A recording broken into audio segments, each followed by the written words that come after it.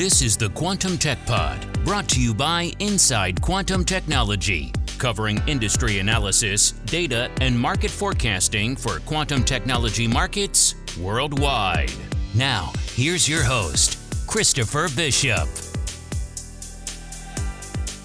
Hello, everybody, and welcome to the Quantum Tech Pod. I'm delighted you're listening. Good morning, good afternoon, good evening, depending on where you are on the planet.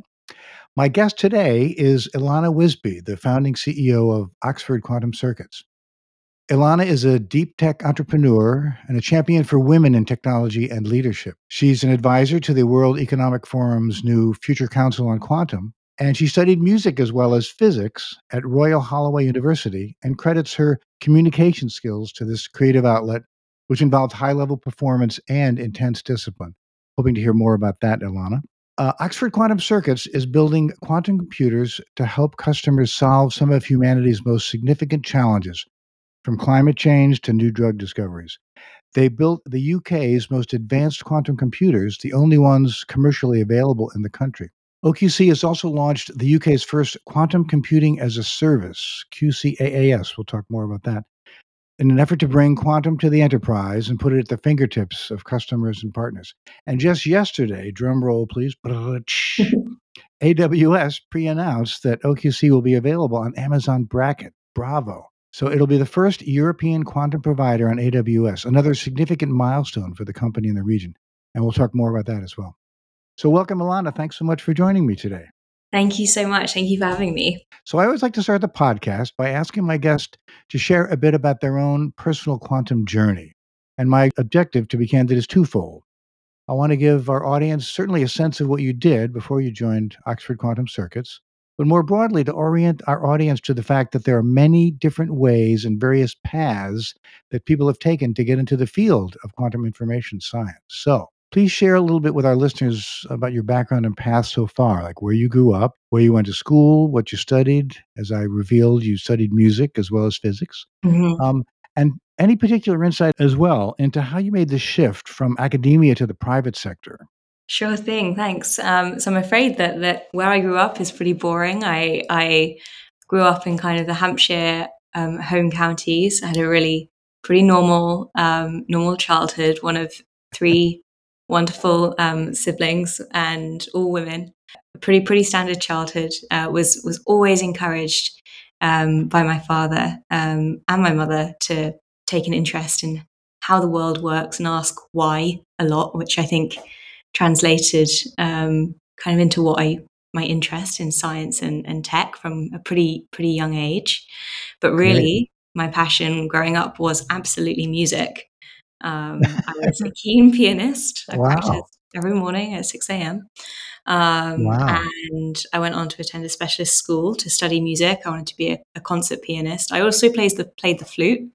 I have a diploma in both. Amazing. But hated the flute. Don't tell my flute teacher that.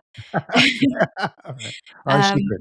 Yeah, but I quickly kind of realized when I got a bit older that musician's lifestyle wasn't quite right for me. But I wanted to keep it going on, continuing, but have it more as like a passion than necessarily a career.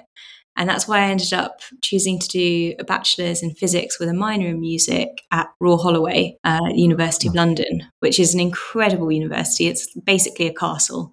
And that's where I was first introduced to quantum through my incredible supervisor, Phil Meeson, an incredible mentor. I think most of these stories start with an inspirational influence in your life, right? And Phil Meeson was that for me. And from there, I went on to complete a PhD in quantum with Phil continuing to supervise. What a story! So piano, yeah. So some people know I'm a bass player. I did it for a living for 20 years. And to your point, the lifestyle is can be challenging. Yeah. It's hard in a different way, right? In a different way, yeah. I used to contend you have to do it because you can't not do it, kind of thing. That's the thing. But anyway, so. Thank you for sharing that. Tell me about the circumstances that led you to join Oxford Quantum Circuits. I read somewhere that it was spun out of Oxford University's physics department in around 2017, at which point I think you described it as you were handed a laptop and a patent. Yeah. So, pretty much. So I did leave academia. So following my PhD, I personally, I really loved the research, and I really loved everything I had done within that. But personally, I found the pace a bit slow. So I wanted things to move a bit faster, and that's when I first found the startup world. And I was, after my PhD, working with incredible teams, building technology, still associated with universities, particularly around kind of AI, more applications. And it was through that world of entrepreneurship that from there I was then kind of headhunted by Oxford Science Enterprises. And that's how I ended up coming to join and be, joining Peter Leak with Oxford Quantum Circuits. So, as always with these things, it's a lot of luck, some really great timing, a lot of networking, but a lot of hard work and sheer determination. So, as you said, OQC span out from the University of Oxford around 4 years ago, so June of 2017 now, and there.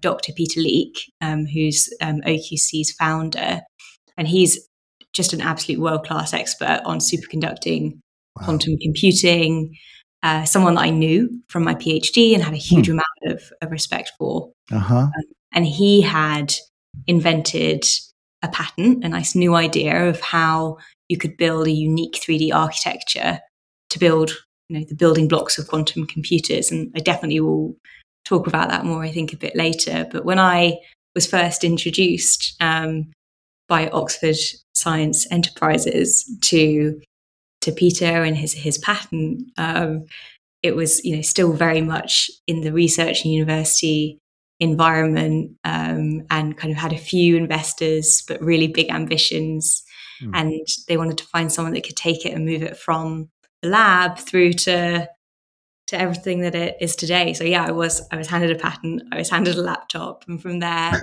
I was able to come up with a full technology, a team, a product, commercial strategy, and all of that. And it's been an absolute wild ride since day one. Yeah. Amazing. Well, so just a sidebar, I want to mention to listeners, and especially to students who might be listening, or even people considering sort of career changes. Again, we'll talk about workforce later on, but the importance of networking, right? So people you knew, people you work with, people who knew you that knew people you worked with, kind of thing. Yeah, just encouraging listeners, right? To that is a critically important factor. Yeah, completely. And because I did not have connections into the Oxford network, and now that I see it, it really is just incredible. But they found me on LinkedIn, right? I had a LinkedIn profile. Wow. I love attend that. events, find ways to attend events, be interested, be curious, and that was how. It definitely pays off. Yeah. So let's talk a little bit about technology. I want to build up to the AWS conversation, but let's talk a little bit about the fact that you've developed a unique quantum bit based on superconducting technologies. I know that IBM has been focused on superconducting qubits, right? And just released their Eagle chip, I think a couple weeks ago, 127 qubit quantum processor. So can you tell our listeners how your solution differs from what Big Blue's developed, and maybe there's similarities, or describe your unique approach, if you would? Yeah, absolutely. And thanks for comparing us to IBM. We're keeping pretty good company. Yeah, I'd say. Yes. So the leaders in quantum computing today have all pretty much based their technical architectures on different types of qubits, primarily superconducting qubits, one of the leading technology approaches to building those quantum computers. And this is similarity, because this is the path that we've also chosen at OQC. The difference is how we build that quantum core and that qubit, and it's this unique 3D architecture called the Coaxmon. The key challenge with building any type of superconducting circuit is really the ability to scale the number of qubits that you have whilst maintaining the quality that you require. And by that, on a more technical level, I mean, the coherence, the fidelity, keeping error rates low, that we can achieve that really commercially useful level of ultimate processing power with that scale, quality, and functionality combined. And traditionally, if you take 2D circuits that transmons maybe existed within an academic environment, and the usual way of building those then as you scale up and add more and more of these qubits in, you have to add a significant amount of intricate engineering and complexity and routing and wiring to get the control signals effectively to the qubit. And there's a ton of fantastic engineering that can go into this, but all of it adds complexity.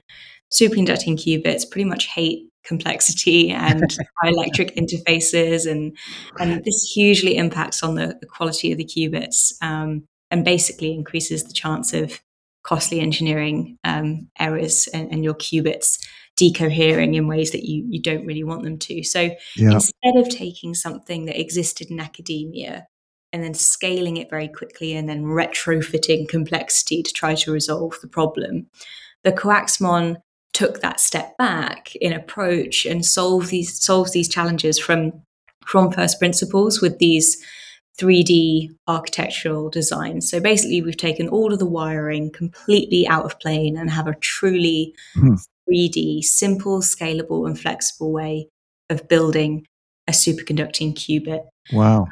And that's really the unique thing about OQC. It's our proprietary technology, it's our quantum core, and it's core to all of our systems and services. And this is what's going to enable us to scale and compete. So as a sort of, again, one more question before we talk about AWS.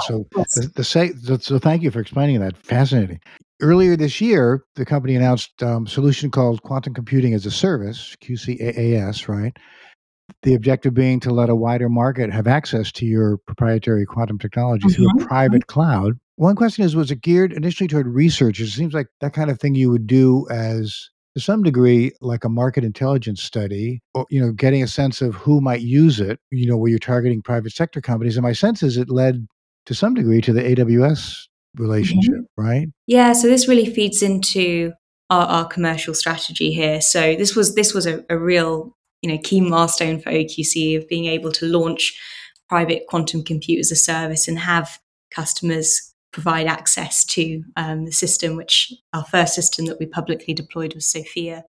And the purpose of this kind of route to market is complementary to public cloud access. So our goal here is to be able to provide bespoke access on reoccurring and long-term basis to OQC's quantum computers. So we're talking about large companies with multiple business needs. They might want some additional advice, some consultancy, a bit more help with building use cases and their own solutions that we can kind of work more collaboratively on co-design and work directly with our private customers to co-design and optimize their experiments and help deliver quantum advantage to their businesses. And the partnerships that we can also showcase and demonstrate there as well might have a slightly different model, right? So it's a little bit more bespoke, I would say, and direct interaction with customers.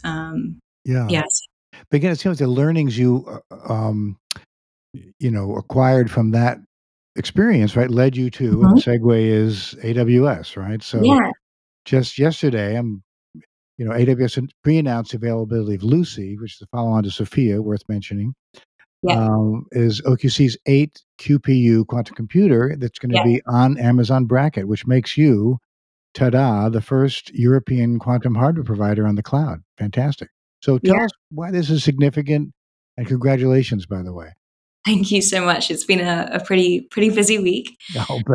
We're super excited to finally be able to share the news of what we've all been working on in the background with the pre-announcement of OQC on Amazon Braket for the launch in February 2022.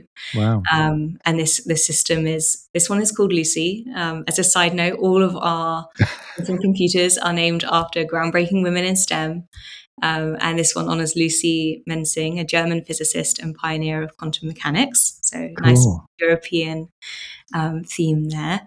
Wow, great. And we're incredibly proud to be the first European quantum hardware provider to go on AWS. And this really matters because it can provide everyone with the additional capability and hardware to use, particularly in this region. So particularly serving Europe through this public cloud access.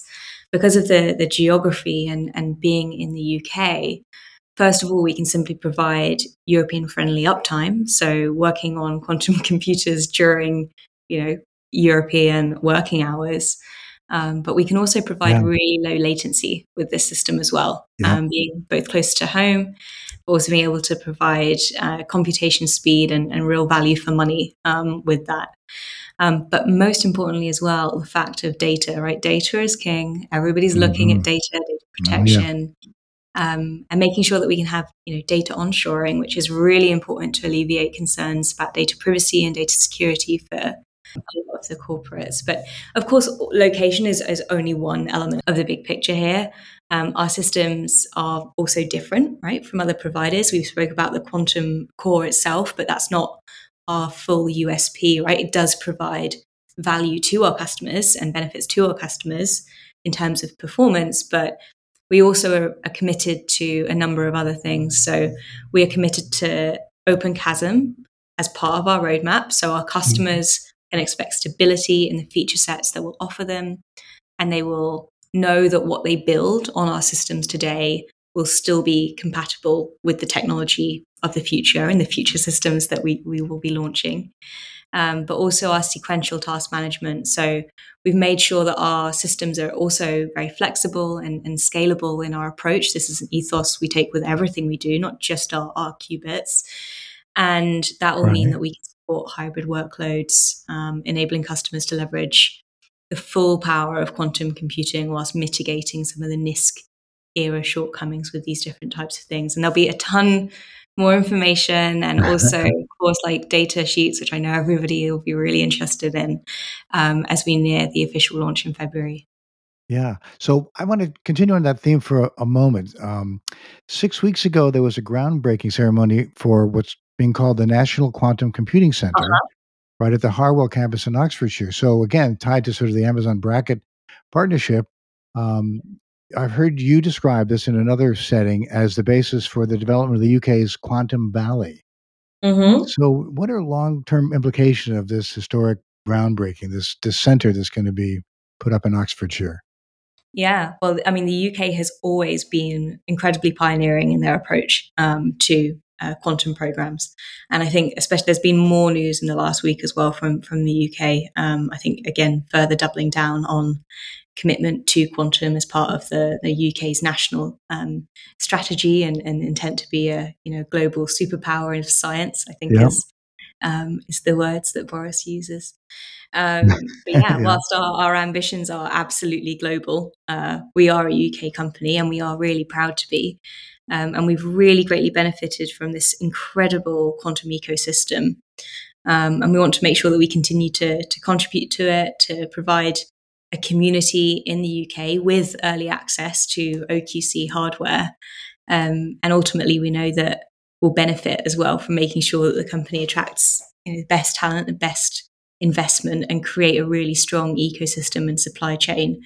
And we are leaders not just in technology but in mindset, and we go first, and this is absolutely aligned with what we do. So our collaboration with the NQC is a really important piece of that puzzle, and they have an incredible outreach to researchers, developers, and also companies that can facilitate access to our systems, and government, of course, as well.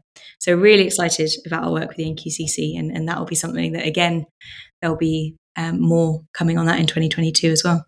Yeah, no, that's terrific. So following on the Quantum Valley idea, I think listeners are always interested in ecosystems around quantum, right? So quantum computing requires a lot of infrastructure and support systems, classical control hardware, as well as sort of fabrication capabilities. You've got to make the stuff, you've got to control it and manage it. Will Quantum Valley provide a setting for in-house resources, say, for you, or to what degree do you partner to deliver the range of tools that are required to deliver these capabilities?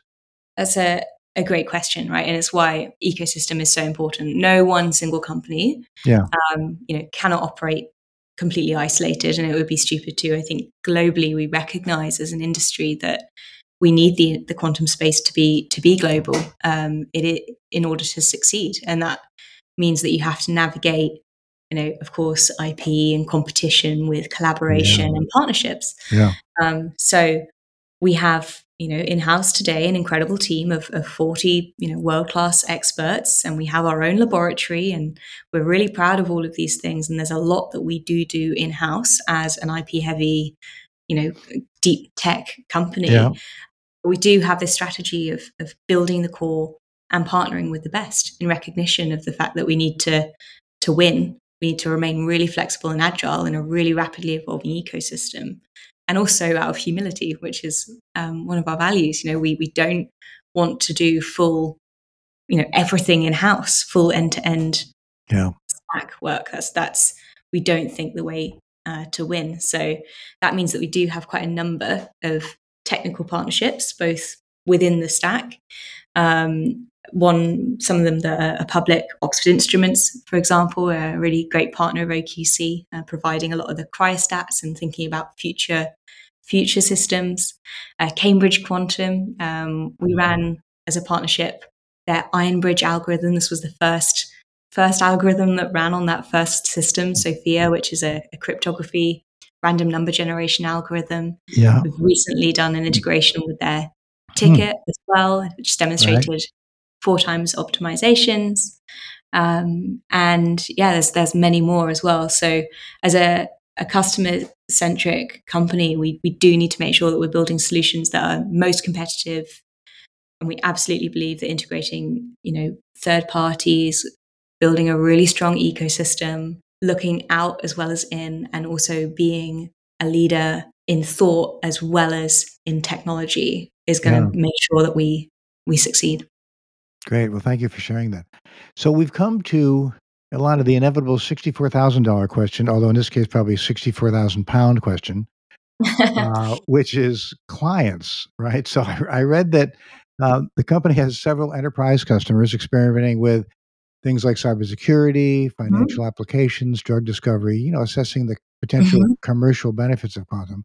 Can you tell our listeners a little bit about these client interactions? I mean, certainly without revealing any proprietary information that might disclose competitive advantage, but people are always interested in knowing, the status of real world applications of quantum computing. So yeah, and it's absolutely right. We need to be able to showcase this stuff in action and work with customers. I think 64K pounds or dollars is potentially an even more expensive question, given the potential size of probably a rounding error if you're talking about. I think 1 billion QCAS by 2023 is exactly. Well, it's from a 50s TV show, right, in the U.S. Oh, is it? Yeah, that's where it comes from. Yeah. Sorry, I have to explain that to you. I'm showing my age. I'll make a note. But back to the question. Again, the one I can publicly talk about is Cambridge Quantum, right? So this is an example of a random number generation algorithm, which has cybersecurity applications, which is a great example. And this is useful for data centers. And one of the things that was particularly exciting for Cambridge Quantum at the time they were running it with OQC was, look, there's UK data. And for a data center that wanted to keep their data in the UK, this was really, really cool. We have our beta list. I think it's worth pointing out our beta list is still online and active, so customers can still register if they're interested. And that beta list is for private cloud access. So if you want to start playing around with OQC's quantum computers in advance of February, then sign up to the beta list and we can contact you there. But yeah, the type of customers you've touched on around financials, particularly quite a number of banks keep company on that list. Pharmaceutical companies for small scale types of molecular simulations. They're quite common. And government, of course, as well as a customer, I can broadly say. But yeah, unfortunately, the specifics. Yeah, no, I know. We're all, yeah. No, I mean, I didn't sign an NDA, so I'm not going to press you on the. But just to give, I think that gives our listeners a sense of, that it's going on and people are exploring. And well, this is what we're so excited about with AWS as well, right? It's even more accessibility for customers to be able to start interacting. And as part of that, there will be a lot more communications that we can talk about publicly as well. So hopefully there will be some more kind of case studies that we can put out. Yeah, cool. We look forward to those. So I want to turn to a question now that's one of my favorite topics, which is the challenges around the quantum workforce and preparing it, especially issues of gender parity and diversity and inclusion. So I want to get your take generally on the challenges facing a company like Oxford Quantum Circuits in finding talent. I mean, based on the fact that you're sort of near London and in Oxford, must make it somewhat easier to find talented people. But can you share some insight into how you go about recruiting for the company, especially as a woman leader in tech? How do you think the quantum community might better support programs that focus on improving gender parity in a field as new as quantum information science? Yeah, some really, really important questions there. Yeah. Recruiting the best people is probably one of the most difficult things, almost as difficult as building the quantum computers themselves, right? Yeah. And whilst the quantum industry is so nascent, there's already a lot of competition, and definitely too few really good candidates out there and available. And for a smaller company like OQC, and yes, our geography near Oxford, near London, Reading based, is a fantastic draw. But it's impossible for a company like us to compete with some of the big, US salaries that you see, and the cost of living is, of course, very, very different. Yeah. And don't get me wrong, we offer really, really competitive packages that we're very proud of. Yeah. And everybody at OQC is, of course, a shareholder in the company. Everyone owns it, but we do need to make a big difference elsewhere. And for me, this is where culture comes in, and it's what I love about being a CEO. And the company that we're building here is we're building incredible technology, of course, but we're also really committed to building a really great company, and that starts with people, and it starts with your values. It starts with embodying an elite team mindset. And in my role, I spend a huge amount of time making sure that our culture is right and people feel like they belong and they can deliver their best. And we're performing as a really high performance team, and creating a diverse and inclusive workspace is absolutely critical to that, because without this, we're bound to fail. And moreover, the technology that we're building will reflect the people that are building it. So we need to make sure that we're building that future today. And yeah, diversity and inclusion starts at recruitment. Well, it starts hopefully more societally before then, but within a company and a sphere of influence, right? Of what we can do today, diversity and inclusion starts at recruitment, and we have 27 D&I measures in total at OQC. A few include, we anonymize all CVs of all applicants. So if you apply, we don't see your name, your gender, your age, your nationality. We don't see where you've studied, which I think is really important. Fantastic, yeah. And we don't want unconscious bias to have an impact on that. We do have then positive action in the background, but when people are assessing CVs, they don't see that. And we train our team a lot on unconscious bias, how to be aware of them, how to ask inclusive questions. We also have a team of D&I champions, volunteers within the company who are making sure we're pushing D&I internally, as well as putting the right measures in place to attract and retain the best people, and also to see what more we can do just outside. Because as a woman in tech, I really had relatively few role models, and I want to make sure that the tech we build is representative of people who will use it. And it's a really tough gig, but worthy causes are rarely easy. Thank you for sharing that again with our listeners, that the focus is there and that you're actually doing real things to help drive that agenda. Terrific. So, Ilana, in closing, I read, I think probably under the bio, maybe on the website, that your worldview could be described in one word, and that word was impact, which I thought was fascinating. If you could take a moment, please gaze into your crystal ball and give me your perspective on the potential of quantum computing to transform how we work and live, please feel free to wax philosophic for a moment. I'd love to hear your take. It's a bit late in the day for that. No. I mean, impact, it's a powerful word, right? It's an impactful word, and it's an impactful world that we want to live in and to deliver. At OQC, we see a world that has a quantum-enabled future, where everybody is empowered to use quantum and to put it in the fingertips of the smartest minds to make that impact. So the impact for us as a company is almost in unlocking new ways of problem solving as a problem itself, right? The problem of problem solving is currently limited with classical computers, and we can help provide ways to solve that through quantum computation. And that will impact on everything. And you may not see it.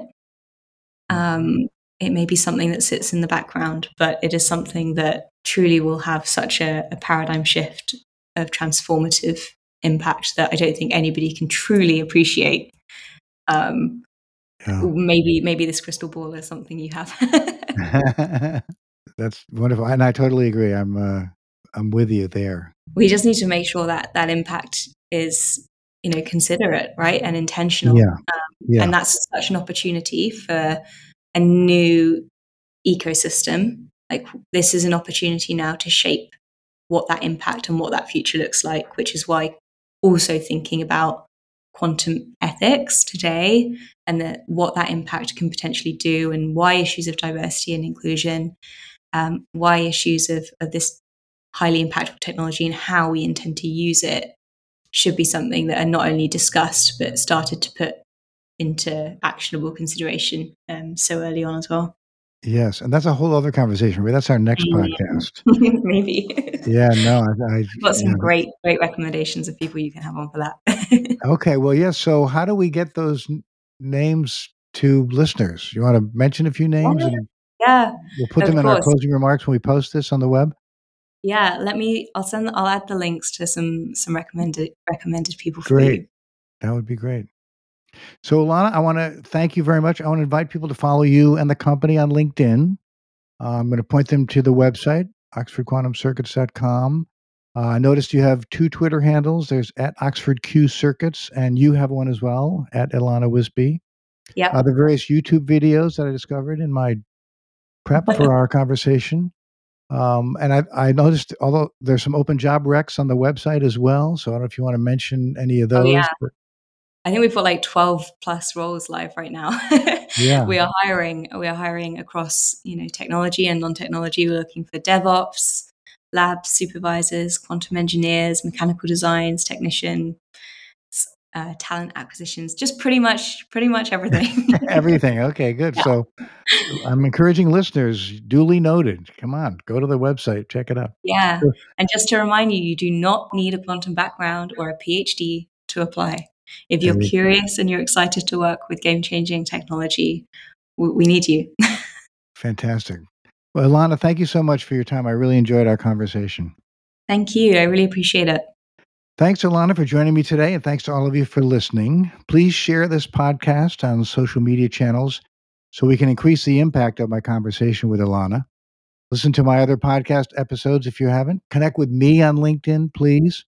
And I want to mention this has been a production of Inside Quantum Technologies. You've been listening to the Quantum Tech Pod, brought to you by Inside Quantum Technology. For more information on this episode or other topics relating to quantum technology, visit InsideQuantumTechnology.com.